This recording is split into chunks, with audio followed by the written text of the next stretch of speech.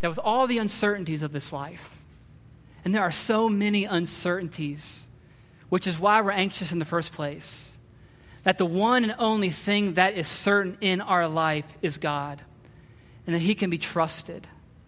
So we're going to focus this morning on verses 25 through 34.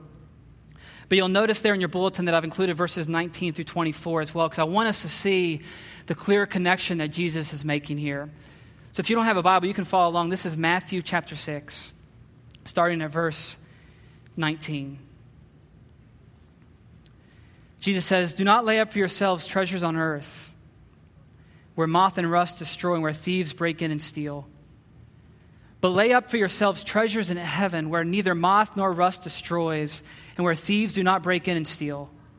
For where your treasure is, there your heart will be also. The eye is the lamp of the body, so if your eye is healthy, your whole body will be full of light. But if your eye is bad, your whole body will be full of darkness. If then the light in you is darkness, how great is the darkness?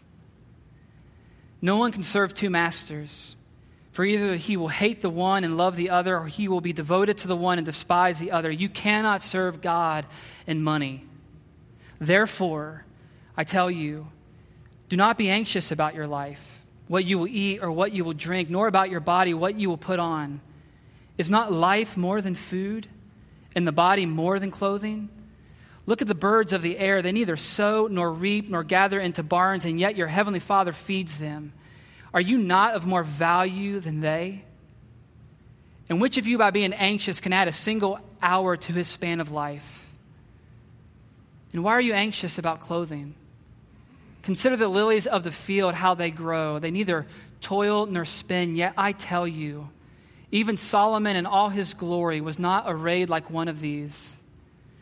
But if God so clothes the grass of the field, which today is alive and tomorrow is thrown into the oven, will he not much more clothe you, O you of little faith?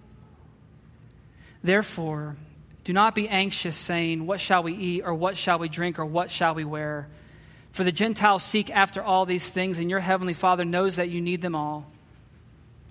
But seek first the kingdom of God and his righteousness, and all these things will be added to you. Therefore, do not be anxious about tomorrow, for tomorrow will be anxious for itself. Sufficient for the day is its own trouble. This is God's word. Let's pray.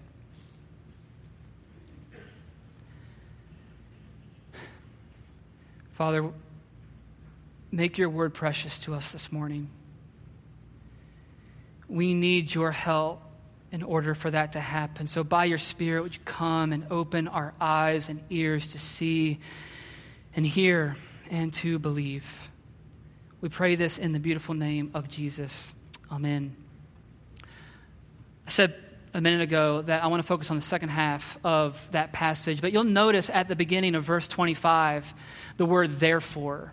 And it's really important because it's connecting what Jesus said in verse 24 with what he's about to say in verse 25 and following. So what does he say there? It's part of an argument, right? He said that we can't serve two masters, that we can't serve both God and money. And the question is why? We can't serve two masters because inevitably our hearts will go after what we treasure and value most. And if it's money and wealth and possessions or whatever it might be, that's what we'll give our lives to. That's what we'll make our life about. But what Jesus is saying is that those things will never truly satisfy us. That if we tether our joy to the things of earth, we will never truly be happy because cars and houses and clothes and jobs and a fat retirement plan and good looks, those things are fleeting and they won't endure. So don't give your life to them, Jesus says. But rather put your hope and your happiness in something that will. And that something for us is God. Because Jesus is saying here that if God is indeed our treasure, if God's indeed our treasure and he's our delight, if we live to love and to serve him, and if we seek first his kingdom, like verse 33 is going to tell us, And he can be trusted to take care of all the rest. He can be trusted to take care of all the rest. And we won't need to worry. We won't need to fear because he's the kind of master and he's the kind of father who delights to care and provide for his children. That's where Jesus is headed in these verses, that when our faith, get this, that when our faith and our trust in and love for God increases, that our fears and our anxieties begin to decrease. That's the idea here. Jesus explicitly says in this passage 3 times that we should not be anxious. He says it in verse 25, verse 31, and verse 34. And he says it again indirectly another 2 times. Verse 27 and 28. So that's clearly the point of this passage, that we should not be anxious. And what we really see here is the tenderness and the compassion of Jesus, because he knows how prone we are to anxiety. And he wants to build our faith. He wants us to be able to see the Father for who he is and to be able to trust in him that he's got us. And whatever situation that we are facing, that he's got us, that we can lean into him and that we don't need to be fearful. So Jesus gives us at least 7 promises, 7 truths here to help us fight against unbelief and be free from anxiety and fear. So let's look at each of these briefly, because I know I just made some of you anxious by saying that I have a 7-point sermon. So fear not. We will be brief on each of these, I promise. Look at the first thing he says. He says that life is much more than food or clothing.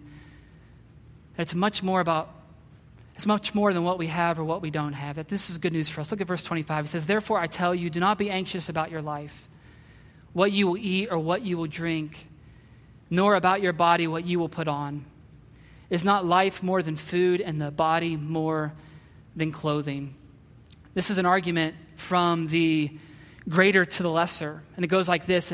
If God cares for life itself, if he cares for life itself, which is the greater thing, then he will most certainly care for the things of life, like food and clothing and everything else. That if God has given you your life and given you your body, which you did nothing to bring about, he gave that to you, then you don't need to worry about the things of this life because he will give those to you as well. Now we need to take a quick minute to unpack the last line there, because it gets at the issue of priority and value, of what our life is ultimately about. Because Jesus is saying that life is more than those things, that our bodies are meant for more than those things. We all know that food and clothing are important, that we can't physically live without them. But Jesus is saying that they're not the most important thing. There's so much more to us, brothers and sisters, than what we have, what we possess or don't possess in this life. So if that's true, if our food and our clothes are taken away from us, or if we die for lack of them, which is happening daily for Christians around the world, that we can't be robbed of our real life. That we can't be robbed of our resurrection bodies. That's the point here. It's because what matters infinitely more in this life is what we do about Jesus. What matters infinitely more is that you and I exist on the planet. We were created to know and to enjoy God forever. That's the point of life. So Jesus is saying that we need to be really careful about what value we give to certain things. Because the more value we give to something, like money or health or our children, that if we hold too tightly to those things, the more fear and anxiety will begin to rule and reign in our life. So what he is doing is he is shifting our focus to what really matters, to things that have eternal value and significance. And when our focus begins to shift to those things, then money and everything else in this life will begin to be put into proper perspective. So whatever it is you're worrying about, whatever you are fearing today, whether it's being liked by people, and that's what you give your life for, or whether it's having a successful career or a perfect family, Jesus promises that your life, when you come to the end of it, is more than whatever that thing is. So you don't need to be anxious about it. That's the first weapon that Jesus gives against our anxiety. The second thing he says is he tells us to look at how God providentially cares for creation. Look at the illustration that he gives in verse 26. It says, look at the birds of the air. They neither sow nor reap nor gather into barns, and yet your heavenly Father feeds them. Are you not of more value than they? I don't know if you like to watch birds. I'm guessing we have some bird watchers in the congregation. I know very, very little about them, but I've been pointing them out to our 2-year-old ever since she was born. But we get a lot of blue jays and cardinals in our yard. But here's one thing that I've noticed about birds is that they aren't lazy, are they? That they are constantly doing something. They're picking berries, they're looking for worms, they're flying back and forth into the trees and building nests, which is really valuable insight for us when it comes to the way we should view our work. But here's the thing. Birds don't have refrigerators like you and I do. They don't have the ability to grow their own food like you and I do. They don't have retirement plans like we do. They live in the moment, but God provides for them. And the Bible is saying here that if God cares and provides for the hundreds of millions of birds in the world, that if he cares for birds that are of so much lesser value to him than you are, then will he not also care for you? And the answer, of course, is if that's true, and we know it to be true because all we have to do is look out our window, that if that's true, the answer is, of course, yes, he will. And Jesus means for that to comfort our souls when we are growing anxious and fearful about the future. My wife, Natalie, and I were having breakfast the other morning with our daughter, Vivian, and we had the window open in the kitchen, and there was this squirrel out in the tree next to our house, and he was just barking his little head off. That's what squirrels do, right? They bark. I think that's true. But he was just sitting there barking, and I looked over at Vivian, and I asked her what she thought that squirrel was saying. And she answered. She didn't skip a beat. She answered immediately, theologically, I might add. She answered immediately, Jesus loves me.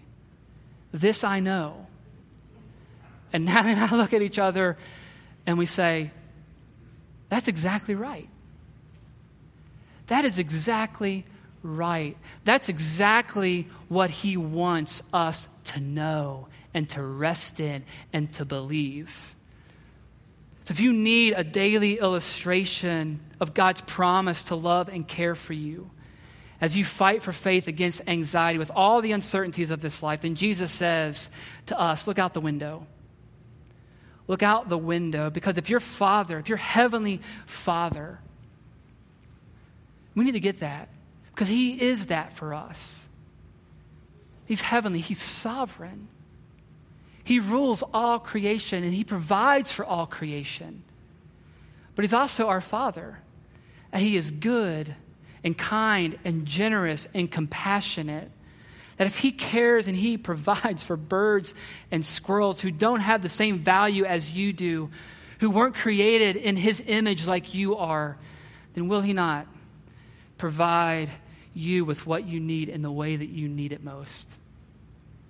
So when those familiar anxieties and fears begin to surface, turn off the TV, get off the couch, and go outside for a while, because your Father wants to tell you something. He cares for you and he loves you. The third thing Jesus says, he says, look at verse 27. We shouldn't be anxious because it doesn't accomplish anything. Which of you, by being anxious, can add a single hour to his span of life? This is a simple, practical argument. And the point is, none of us can, right? So Jesus is saying to us, stop torturing yourself.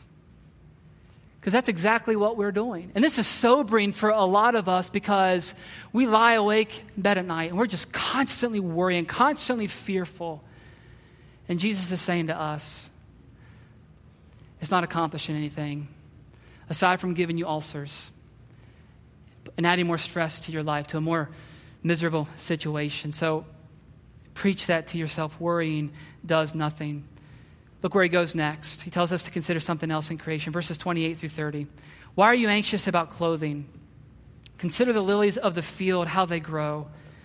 They neither toil nor spin, yet I tell you, even Solomon in all his glory was not arrayed like one of these. But if God so clothes the grass of the field, which today is alive and tomorrow is thrown into the oven, will he not much more clothe you, O you of little faith?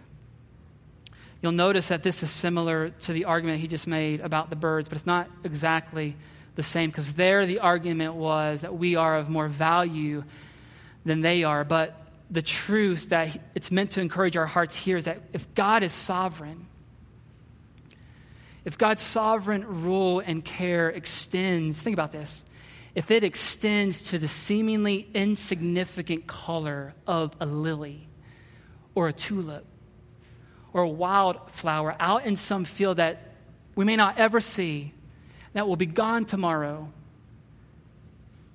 then how will he not care for his children who will be with him for all eternity? That if he takes the time to give them such beauty and such splendor that puts even Solomon to shame, who had the finest things that money could buy, how much more valuable are you to him than they are, you who will live forever? Here's the thing. Jesus isn't shying away from the fact that you and I will die someday. You and I will die someday. We're actually 40 plus minutes closer to the day that we are going to die. And the reality is, for some of us, we may not be alive this time next year. So Jesus isn't shying away from the fact that we will die someday. But the point that he's driving home for us is that God will clothe us. Get this. God will clothe us with a glory and a beauty that will never fade. It'll never fade. You know, Peter, who was here when Jesus gave this sermon, listen to what he writes in his letter. This is 1 Peter 1:4. It says that we will be given an inheritance that is imperishable, that's undefiled and unfading. And Jesus later in Matthew chapter 13, he's going to say that the righteous, that we will shine like the sun in the kingdom of our Father. So Jesus says to us in our anxiety, give careful thought. Give really careful thought to the lilies and the grass of the field. They are illustrating for you God's promise to clothe you with his own glory. So why do you worry about your health this morning?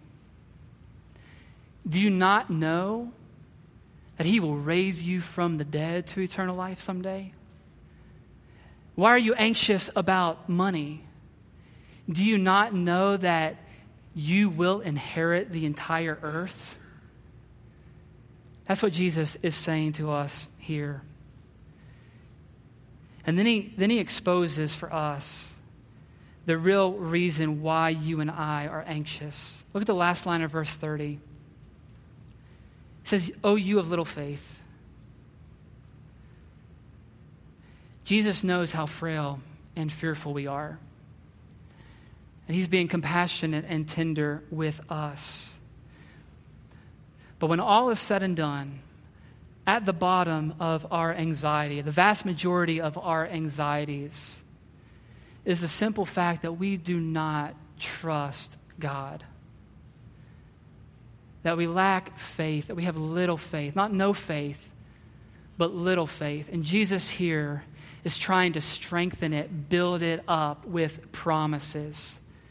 Promises that God is ultimately good, that he is sovereign, and that we can trust him with every single detail and uncertainty of our life, that with everything that is uncertain around us, he is certain. And I know for me personally, this truth really hit me hard just a few years ago, where God exposed to me my lack of faith. That I remember it was just, the future seemed really uncertain for me, for my family. Our daughter was about to be born. I wasn't exactly sure what was going to happen.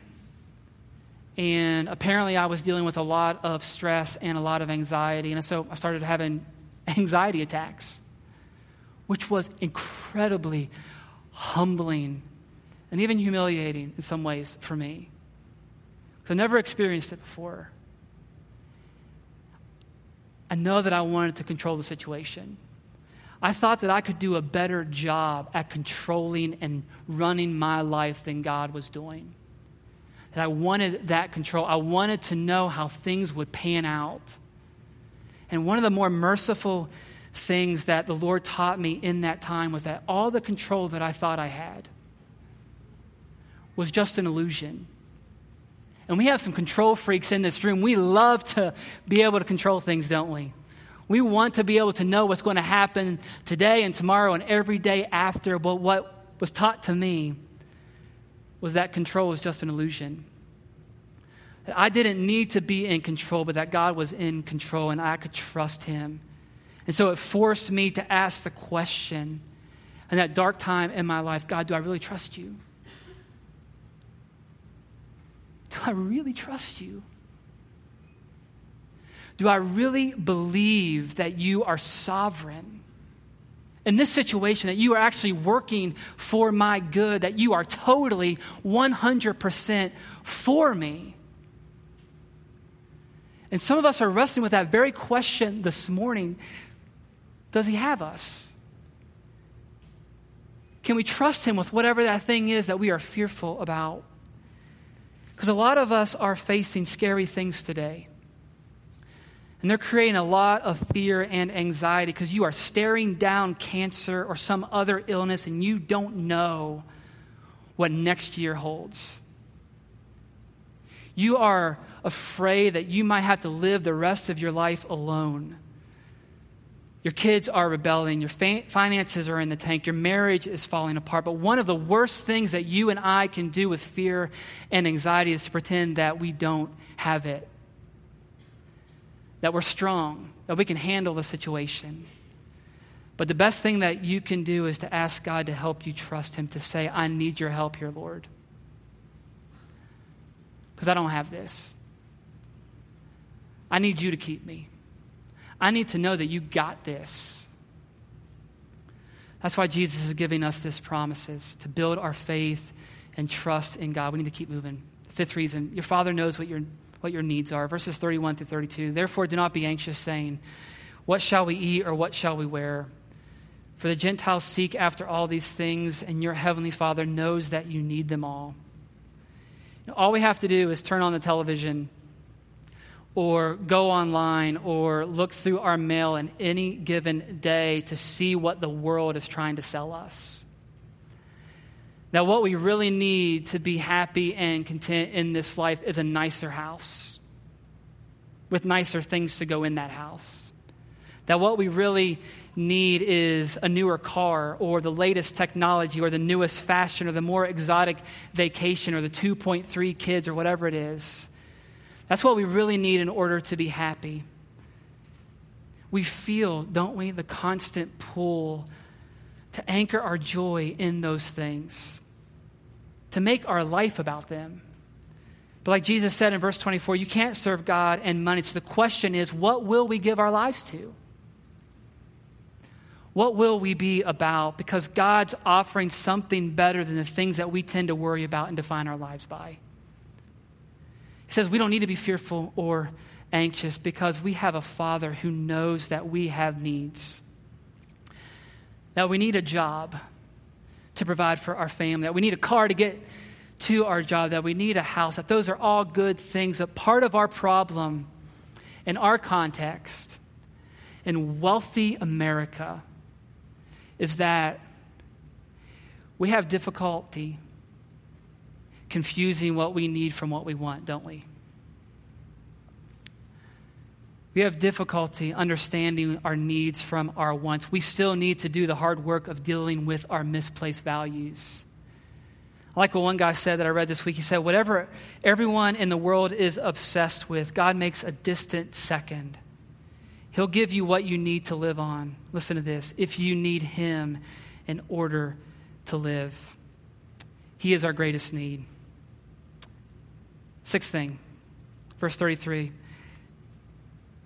Jesus says, but seek first the kingdom of God and his righteousness, and all these things will be added to you. If you've been around church for any amount of time, this is such a familiar verse that it's really easy for us to just turn it into a slogan. This is what Jesus is saying here. He's saying that when we make our lives about what God is about, when we care for the things that he cares for, and when our ambition in life is to know King Jesus and to make him known, that when we begin to see our money and our resources as a way not to increase our own standard of living, but to be open-handed and to be generous, to use our money to increase the fame of Jesus in the world, we will have everything we need in this life to do what you and I were created to do. Because Jesus is not promising a carefree or trouble-free life here. In fact, the Bible says the exact opposite, that there will be famine and there will be nakedness. We know that there have been many of our brothers and sisters around the world who have died for lack of food, who have frozen to death. Paul says in Romans 8 that we are being killed all the day long. We're regarded as sheep to be slaughtered. Jesus isn't promising physical comfort or long life, but what he is promising is that when we commit our lives to him, he will give us everything we need. In whatever trial and whatever difficulty we face, to endure to the end, that in all these things we are more than conquerors through him who has loved us. We don't need to be fearful or anxious, because in the end we will get God. Is that enough for you? That in the end we will get God and everything else. I love what one person said about this verse. I think he's exactly right. Let me read it for you. He says, every fear and anxiety that you currently walk in, no matter how legitimate or illegitimate, in the end, all of them will seem silly 20,000 years from now. 20,000 years from now, with the King of Glory looking back on what we were afraid of in this season, it will feel silly to us. That doesn't change the weight of today, but it does grant us hope to believe that seeking first his kingdom and his righteousness has all of these things added to us. Now hear this, because it's important. It says, you will not use God to get bread. You will get God, and he will be enough for you.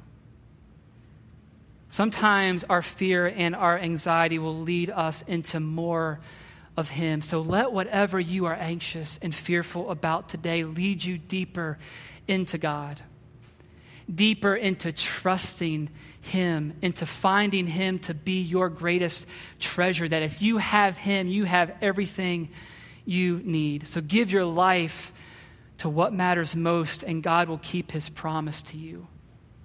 That's the argument here. As Paul says in Romans 8:32, listen to this. He said, he who did not spare his own son, but gave him up for us all, how will he not also with him graciously give us all things? That's the promise. Seventh, last one. Look at verse 34. It says, therefore, do not be anxious about tomorrow, for tomorrow will be anxious for itself. Sufficient for the day is its own trouble. You know, most of us live our lives waiting for the next shoe to drop, don't we? That we are constantly living in Tomorrowland. And because of that, we don't have the capacity to enjoy God's goodness in our life today. We're just waiting for our kids to begin rebelling. We're waiting for the diagnosis we fear. We're waiting for our spouse to leave us. We're waiting and we're fretting over the next disappointment or whatever triggers anxiety for you. And it's easy for us not to give thanks to the Lord for all the good things that he has given us today. Jesus says that sufficient for the day is its own trouble. Listen, guys, he knows that every single day that we live, that we will have trouble, that we will have fears and we will have anxieties. So the question is, how do we overcome them? How do we defeat them? And the answer is we rely on the mercy and the grace of God that is available to us today. If you remember last week, our assurance of the gospel was Lamentations 3. And the writer there knows a thing or two about an uncertain future and about anxiety. This is what it says. It says, the steadfast love of the Lord never ceases. His mercies never come to an end. They never come to an end. They're boundless. They are endless. They will always be there. They are new every morning. Great is your faithfulness. So how do we fight today's anxieties? We fight them with today's mercies. Tomorrow's mercies are not for today's troubles. And tomorrow's troubles are not meant to be borne by today's mercies.